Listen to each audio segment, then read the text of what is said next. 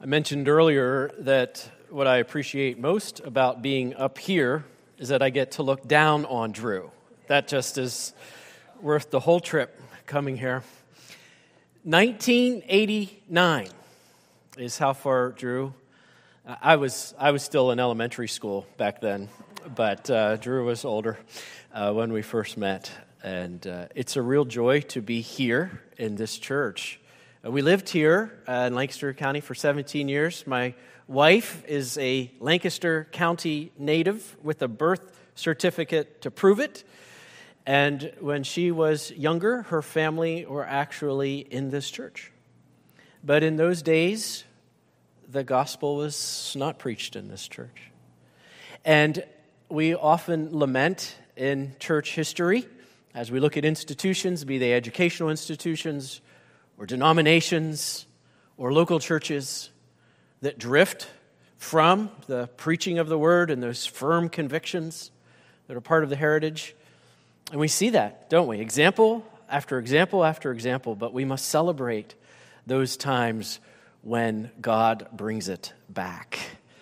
And so I am so happy, not only for my friend Drew and for you all as a congregation, but for this church, as your bulletin announces, a beacon on the hill. Truly it is, with your spire ascending into the sky as a way to signal that here, not stones, but the bread of life is offered to a people who desperately need it. So I pray God's blessing on your ministry and on this church for generations to come. May the gospel be proclaimed here at St. Stephen's. As I was thinking about this text and as I was thinking about this moment in which we live, I saw a definite application of 2 Timothy chapter 3 to this moment in which we find ourselves. In fact, you may have used this expression and you may have heard this expression that we are living in a situation that seems to be going from bad to worse. We have headlines that are grim and grimmer. Maybe such that you've just given up on the news altogether because you just feel that might be safer for you and it keeps up with your blood pressure medicine if you just let the news go. And we are living in a moment where we all palpably feel it. Like a seismic shift that's taking place underneath our feet. And we sense it. And we sense that things are bad and they're getting worse. Now, that line actually occurs in this text that we will be looking at. Before we read 2 Timothy chapter 3, verses 10 to 15, I just want to give a little bit of the context. We know that this is Paul's final inspired words, and among his final words indeed. It's a matter of time, could be weeks at the most, maybe a month or two, before Paul will finish this epistle and then be led under the order of Nero, likely one of the most despicable leaders ever in human history, that Paul will be led to his execution martyrdom. He's leaving Timothy. We know a little bit from Timothy. We get the sense that he perhaps was intimidated by his age and the responsibility with which he faced. Paul exhorts him to not let those around him despise him for his youth. Paul exhorts him to take a little wine for his stomach's sake. Maybe Timothy, already as a young man in the ministry, is having stomach ulcers from the challenges that he's facing. We get the picture that those are some of the challenges that Timothy had. And Paul knows that. And so he writes this epistle to Timothy to encourage him. But as you read chapter 3, it reads something like this. It's as if Paul is saying, Timothy, things are really bad. But don't worry, because they're going to get worse. Two realities, Timothy. One is I'm leaving you. his mentor, his father in the faith, his rock that he leaned on, is going to be leaving this earth. That's a reality that Timothy needs to face. And the second reality is that it's going to get more and more and more difficult. I suspect that throughout Timothy's life, he always listened when Paul had something to say.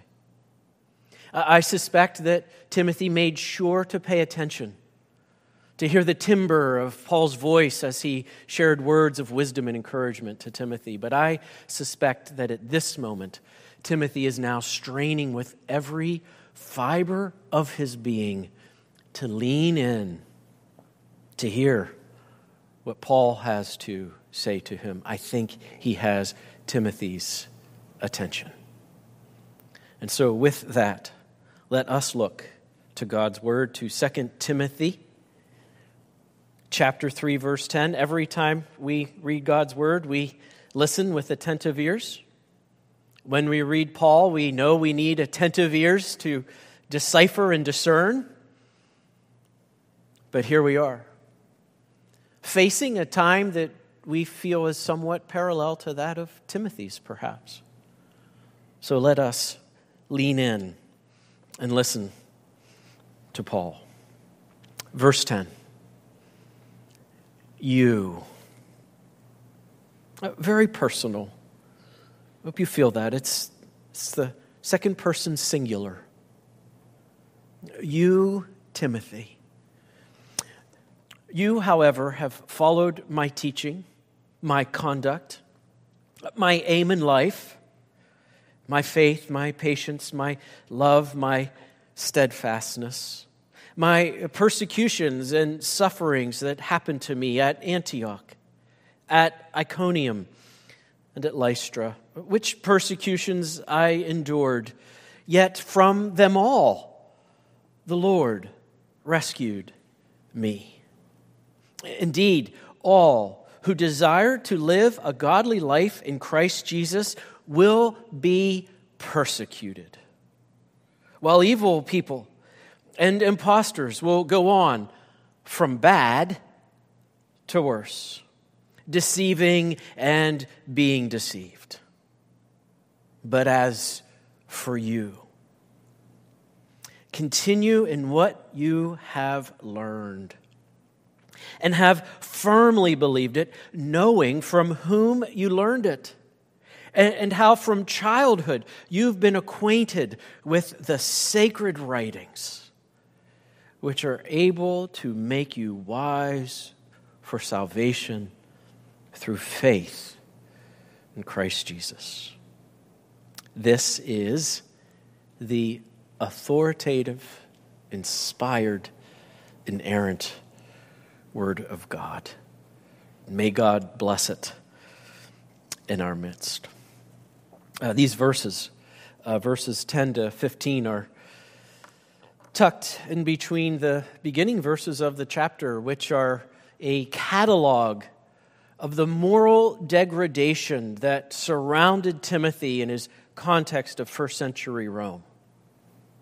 And these verses 10 to 15 are then followed by that bookend text of verses 16 and 17, which I suspect many of you have memorized, and probably memorized from the time you were little, the most dense real estate in all of Scripture to talk about the doctrine of Scripture. 2 Timothy 3, 16 and 17. But what's fascinating to me are these 5 verses wedged in between there. Verse 10 begins with the however.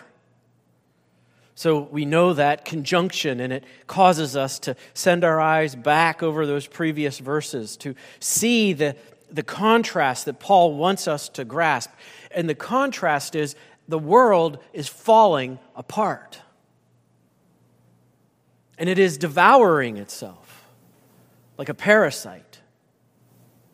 And there is not only a moral degradation, there is an epistemological degradation. There's a degradation of ethics in society.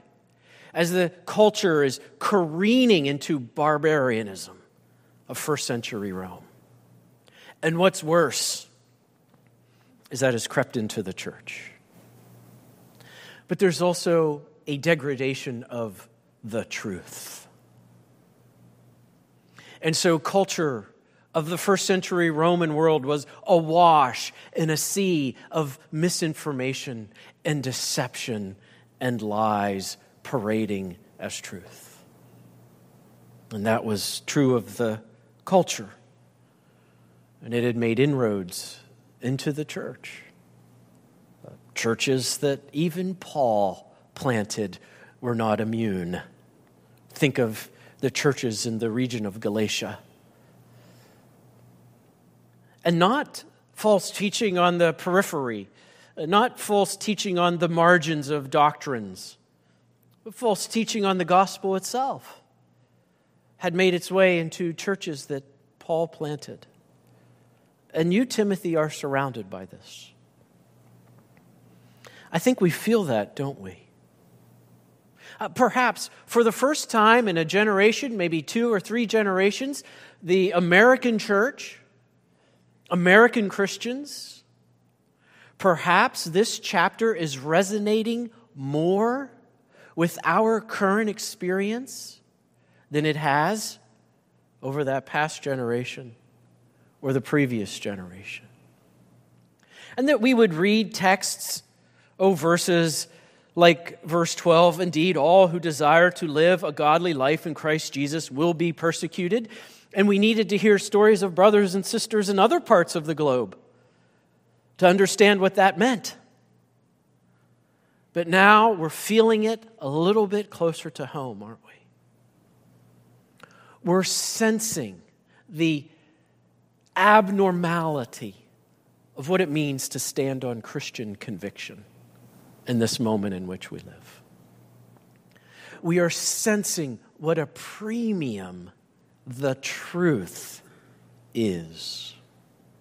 What a precious commodity, a foundation upon which you can stand and know with surety and certainty that this is true. That is a precious commodity in this world in which we live.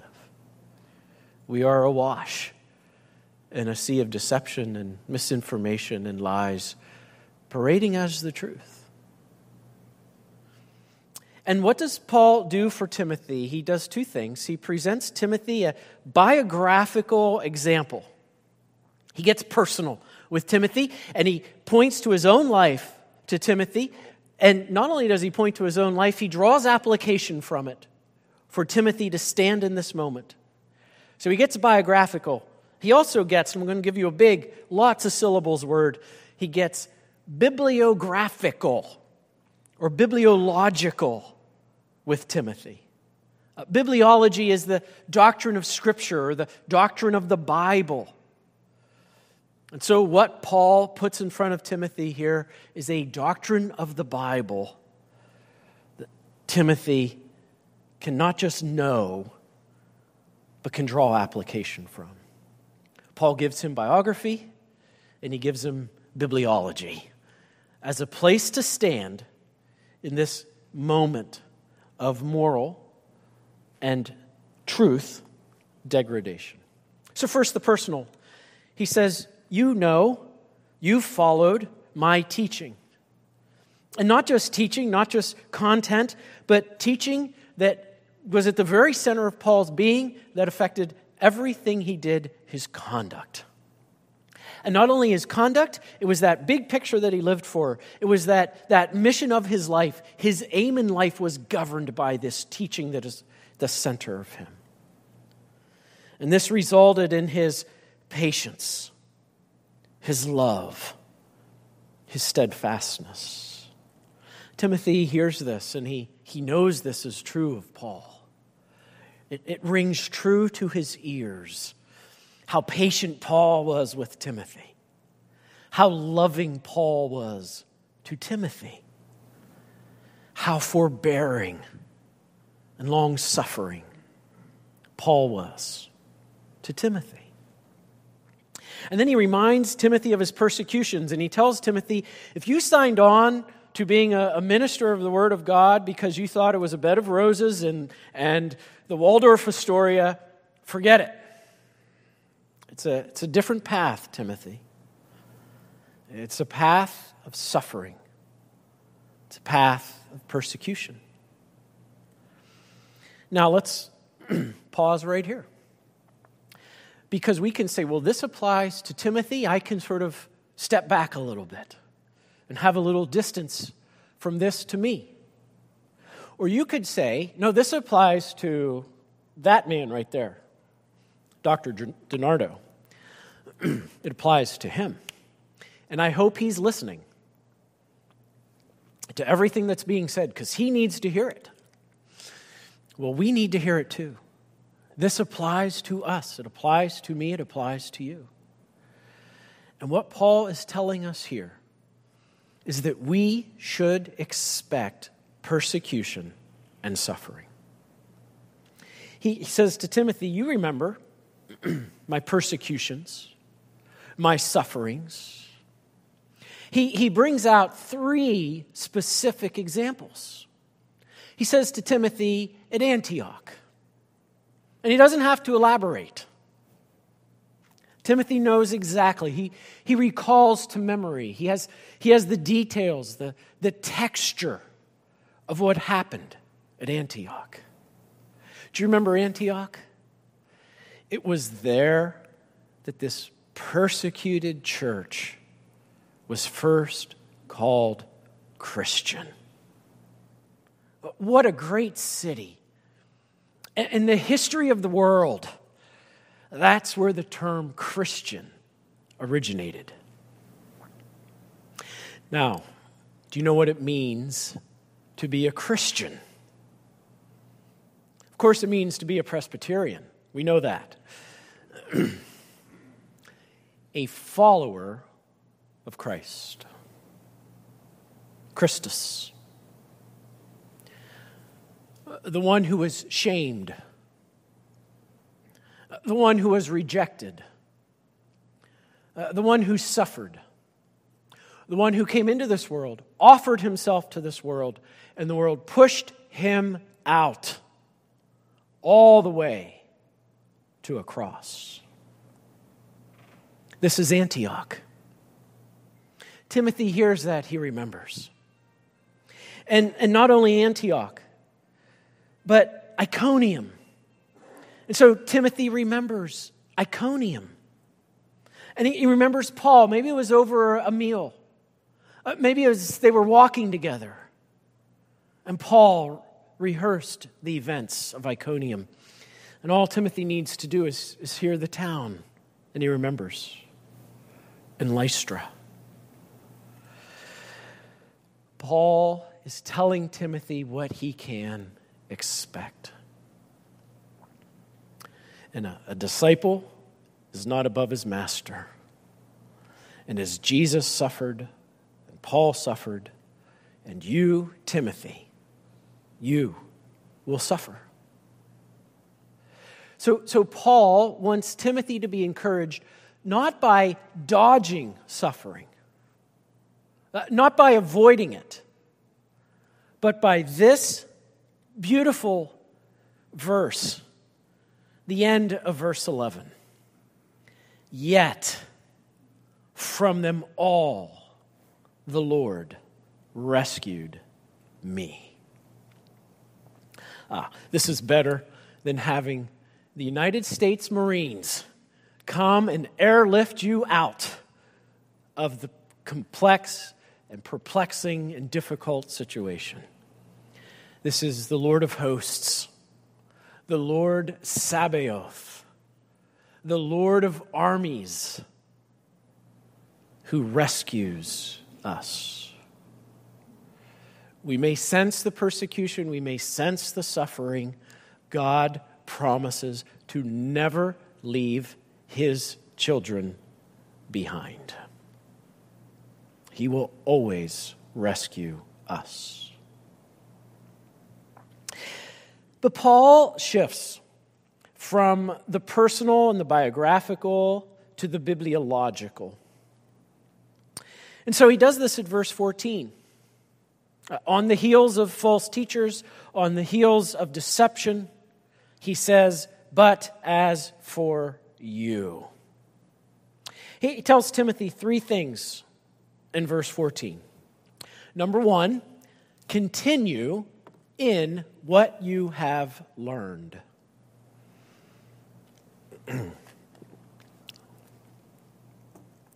Key word there is continue. Timothy, you are never going to graduate from studying the Bible. You may graduate from college. You may graduate from seminary. You may even persevere to get a doctor of ministry from the Ligonier Academy of Biblical and Theological Studies, right, Dr. DiNardo? But you will never graduate from studying God's Word. When I first got to Ligonier, one of the projects that I was working on, some of you might have it right now, the Reformation Study Bible. And my office had hundreds of pages. Over 1 million words went into that Reformation Study Bible, in addition to the words of the biblical text. And we made a video, and I remember the video, and Dr. Sproul was in the video, and he said, we call this the Reformation Study Bible. But what we hope is that this causes a Bible study reformation. It's not enough to read your Bible. You have to study it and study it and study it. Well, I came across Dr. Sproul's notes from the early years at the study center.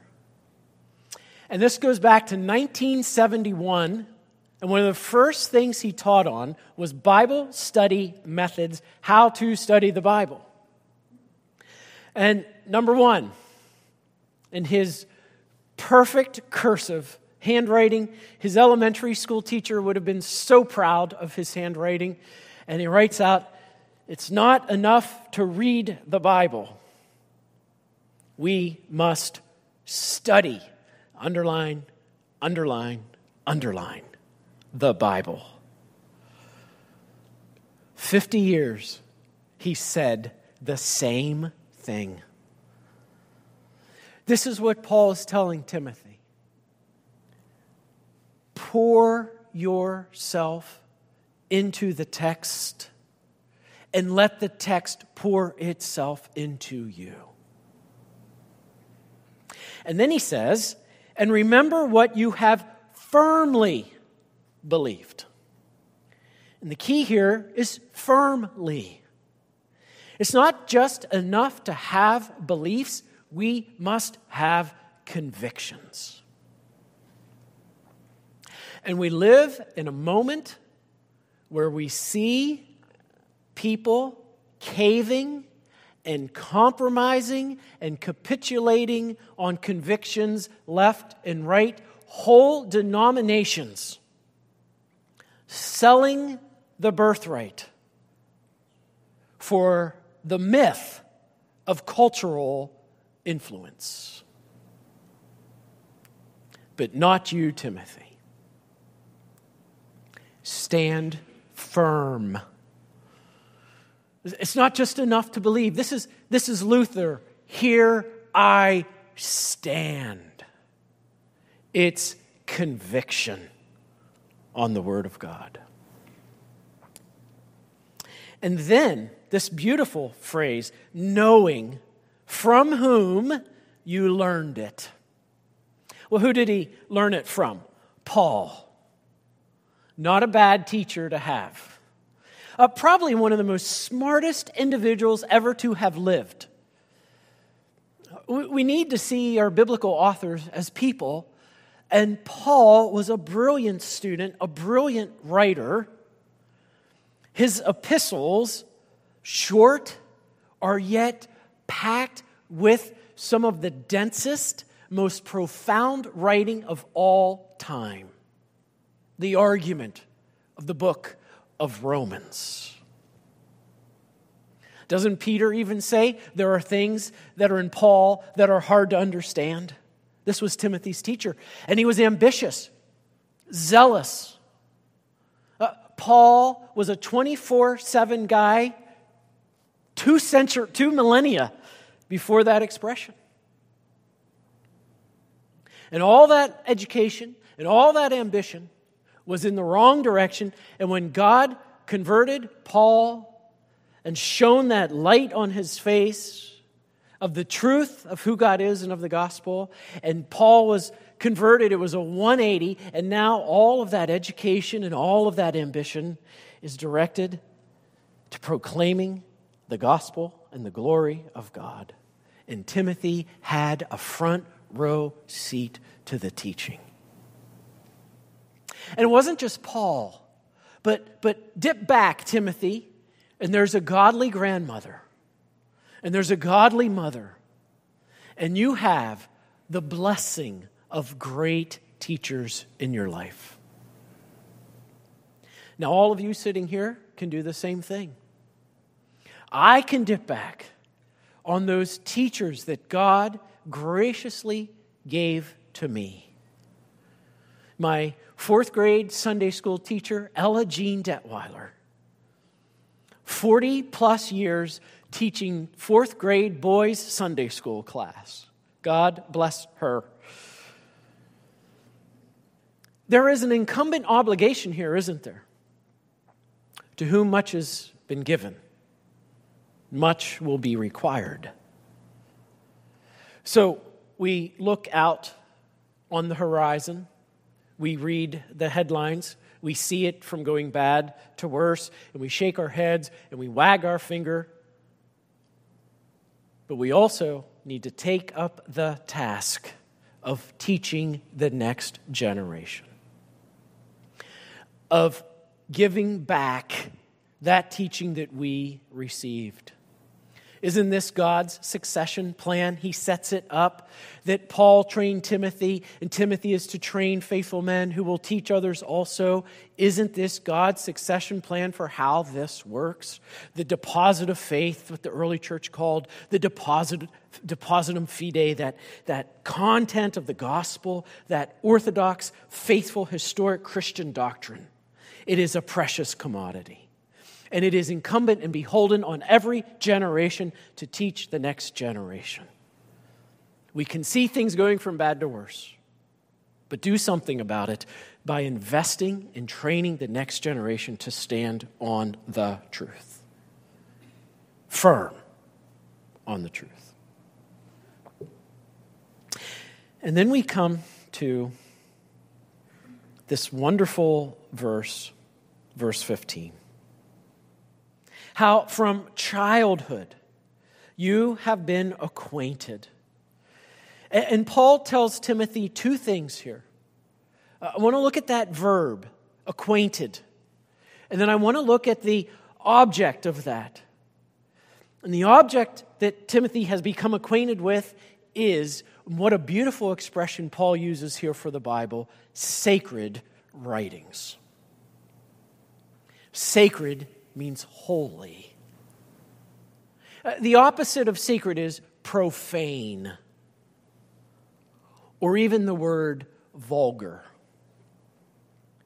Now for us, profanity and vulgarity means those words you don't say, or at least you just say them under your breath. But the words actually mean common, ordinary. That's the profane. That's the vulgar. But you cross a threshold.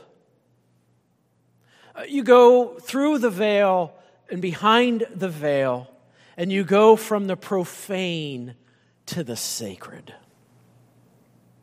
Timothy, these aren't the writings of the Greek philosophers. These are not the dialogues of Plato and books of Aristotle. These are not the histories of Herodotus and Thucydides.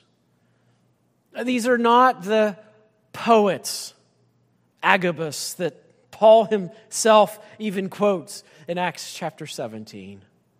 Oh, these are not the rich classical writings.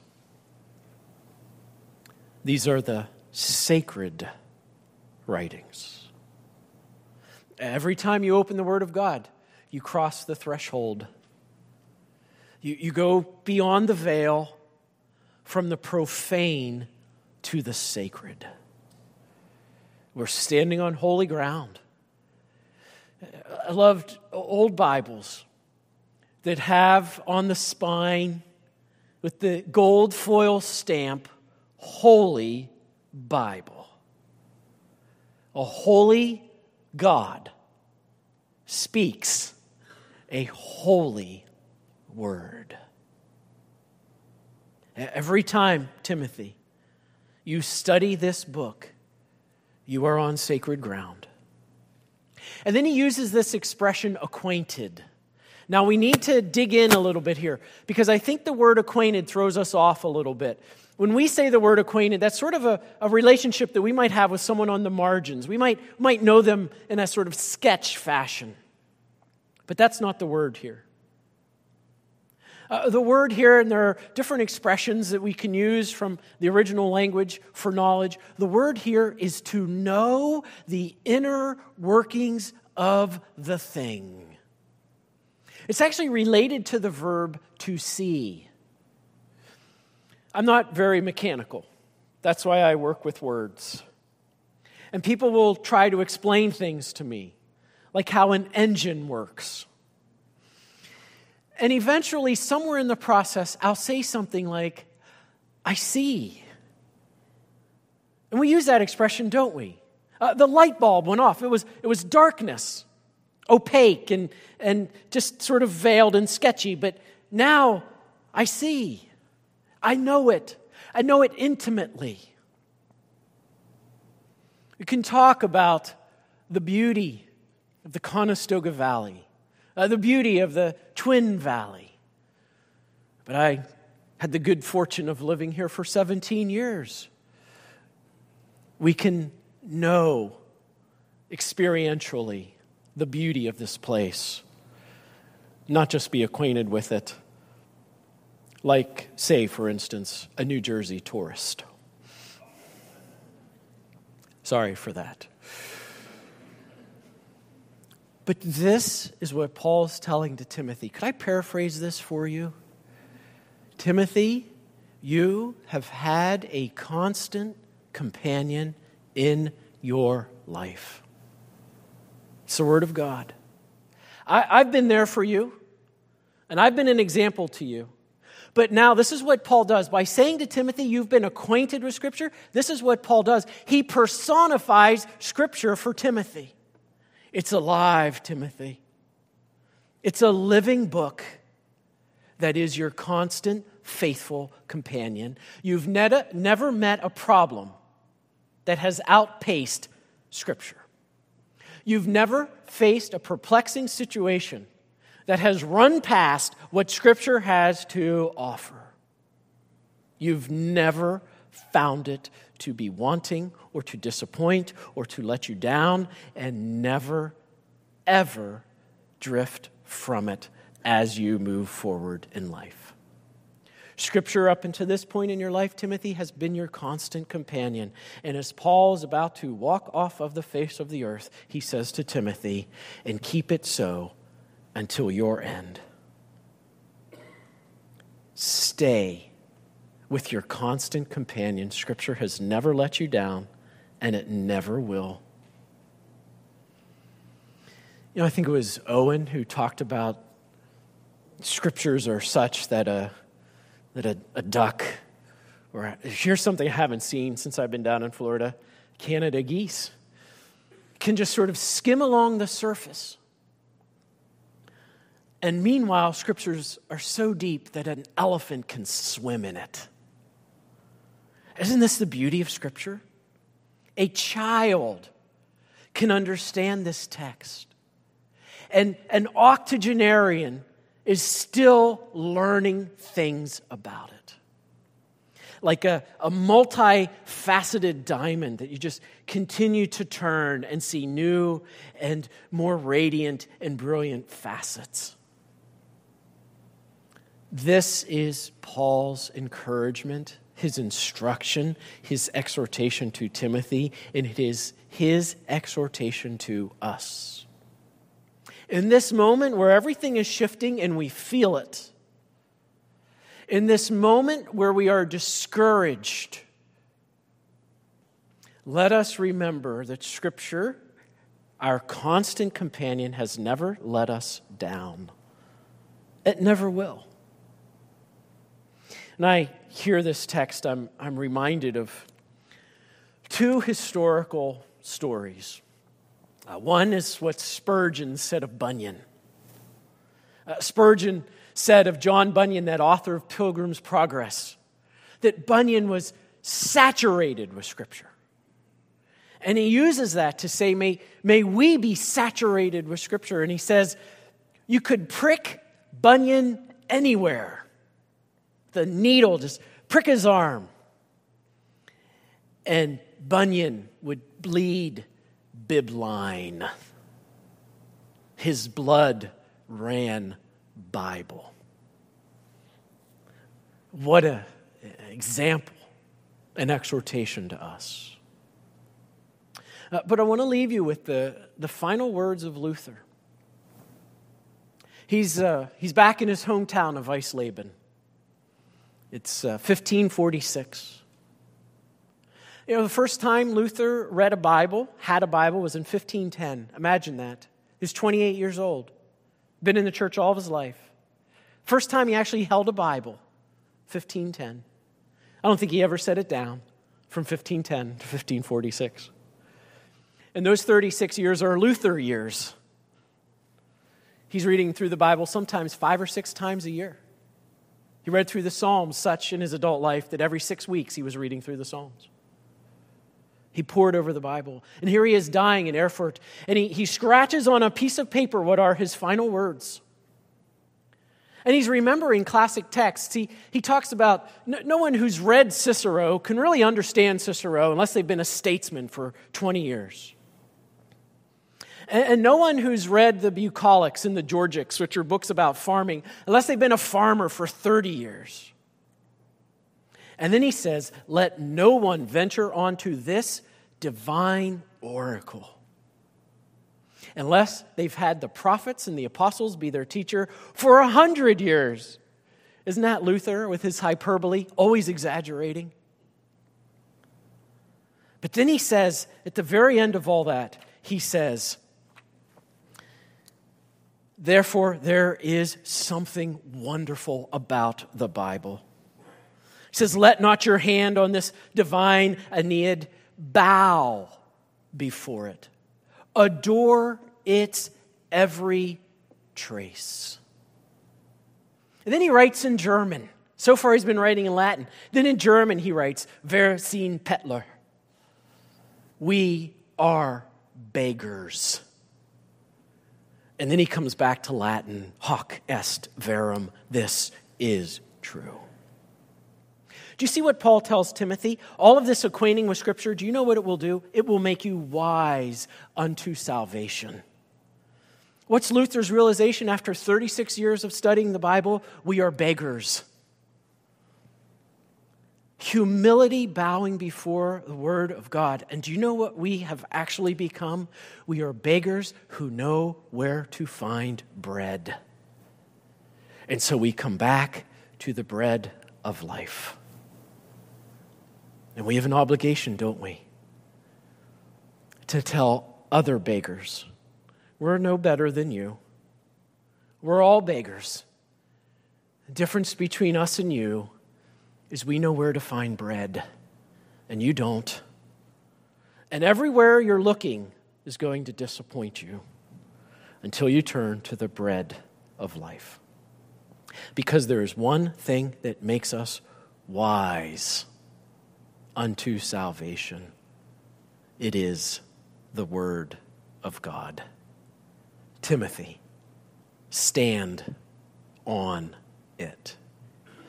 Let's pray. Our Father and our God, we rejoice that here in this church, from this pulpit, sounds forth the faithful proclamation of your word, which is able to make us wise unto salvation. May we study it, may we know it, may we trust in it, obey it, and proclaim it. Through the power of your Holy Spirit and the name of your Son, our Savior. Amen.